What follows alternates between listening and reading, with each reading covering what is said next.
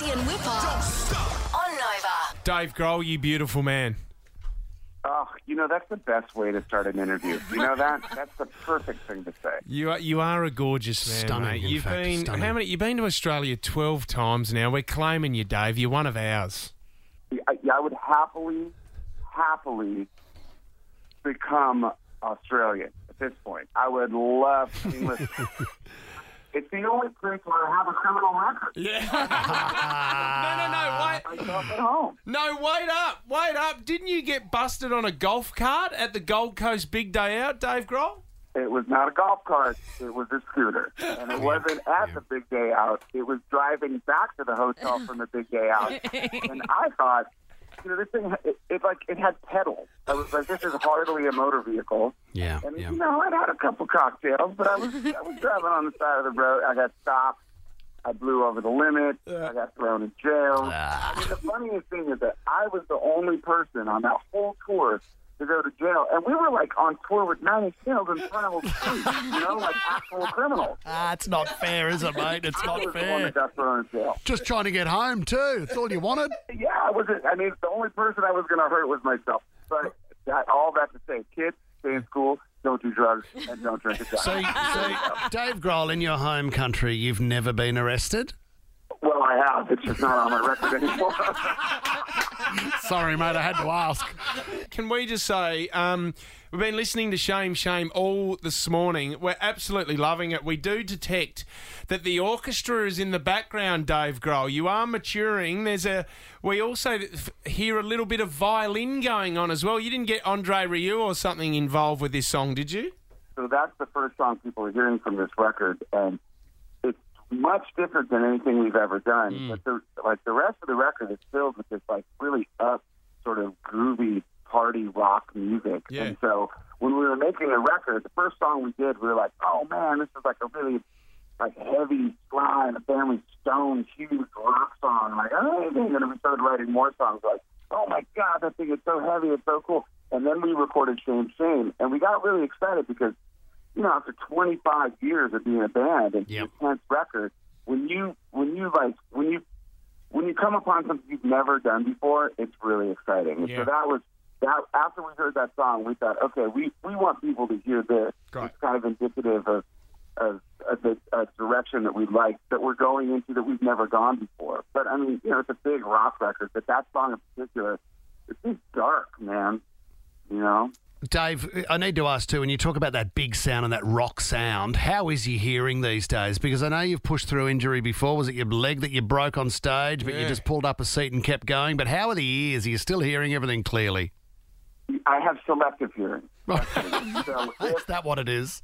if I don't want to listen to what you're saying, I just play deaf. No, my left ear is not so good. Right. It's not. So if I'm in the house and the kids are running around and I want to take a nap, I just sleep on my right side and I don't hear a thing. Isn't that so bad, perfect? really. I'd love that. I would love that. Dave, how old are your kids? Are they at the age where they'd be dating rockers and you'd be really upset by that? I think that's any age. I'd be upset with that. Yeah, 3 daughters, Dave. My oldest is 14.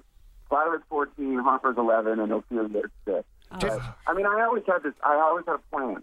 I thought if one of my daughters comes home with a musician, all I have to do is pull them aside and say, look, I will get you a record deal. Great. I promise you'll never, ever, ever come back to my house. That is a good deal. That is amazing. That is. What would you do? Would you take love or a record deal? You take the record deal. Always musicians, come on. Dave, This just wants a record deal. Exactly. Anything else. what surprises me too, when someone with the level of success that you've had, whenever they have kids, there's still the father and the child relationship where the father is embarrassing to the child. And you don't understand it because the rest of the world thinks you're the coolest bloke that's ever existed. Do you receive that sort of treatment where you're considered an embarrassment? Oh, you have no idea. I mean, like, whether it's home in the kitchen or on stage at a stadium. My oldest daughter, Violet, she's 14. She's one of our backup singers. So she'll tour with us sometimes. Wow. And the minute I have a microphone in front of 60,000 people, she's terrified of whatever's going to come out of my mouth. And so when I introduce her, we kind of have this shtick where we make fun of each other for a little bit, Yep, But of yep. course, to them, they've grown up. They've seen how the sausage is made. Okay, like they have seen this thing from behind the curtain, and to them, it's not as glamorous as most other people might think. Yeah, when they see me like get out of bed after a 3-hour show, the next morning limp around like I'm, Abe Vigoda, like I'm 99 years old. They're just like, oh, got sweatpants, I'm very much a dad, just as any other dad is. Oh, I love that. I love that, buddy. Just on interviews as well, Dave. Unbelievable. You got to sit down with the boss, and Bruce Springsteen's asking you questions about the rise of Nirvana. I mean, a moment like that for you, Dave, what did that mean to you? Well, first of all, he is one of the nicest, most down-to-earth, genuine people. I think it's one of the reasons why he's such a legend is that people relate to him because he really is just like one of his fans. He's like he's like someone standing in the audience. He's a good dude, and of course he's brilliant and he's eloquent and he's thoughtful and he's deep, but he's also really fun. So the few times that I've gotten to hang out with him, it seems like he seems like the kind of guy that has the weight of the world on his shoulders. But I swear, every conversation he's just going like, just laugh the whole time. It's great. I mean, I love him to death, but it was I just finished making this documentary about bands and their early years, touring around in bands and playing clubs. And no matter who you are, whether you're like a new band and you're going out on the road for the first time, you're 17, 18 years old playing clubs, or you're Brian Johnson from AC/DC, or Bruce Springsteen, or Edge from U2, or the guys from the Chili Peppers, we all sort of started in the same place. So we have these shared experiences. And so when I talk to Bruce, it's like, I don't feel like Bruce Springsteen. I mean, he's a rock god. That dude is a legend. But we do share a lot of the same kind of formative experiences. And I mean, he's just the kind of guy you sit down with a bottle of tequila and hang out and have a glass all night long. He's a really good dude. I love that. Mate, Dave, the Foo Fighters' brand new single, Shame, Shame, it's available to stream and download now, but you can pre-order the new album, Medicine, at midnight. Head to foofighters.com right now. And Dave, do you need any Tim Tams sent over? Are you low on Tim Tams at the moment? It's been so long that I think we may have run out. I mean, the sad thing is, once someone hands us a pack of those things, they're gone in 6.5 months. No, we'll sort it for you, mate.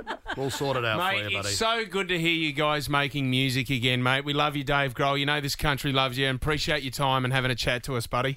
We'll be back, man. I don't know when it'll be, but I cannot wait to come back to you guys. No, we'll let the police know, mate. We'll have the scooter ready, Dave. We'll have the scooter ready to go. See you, mate. All right. Fitzy and Whipper on Nova.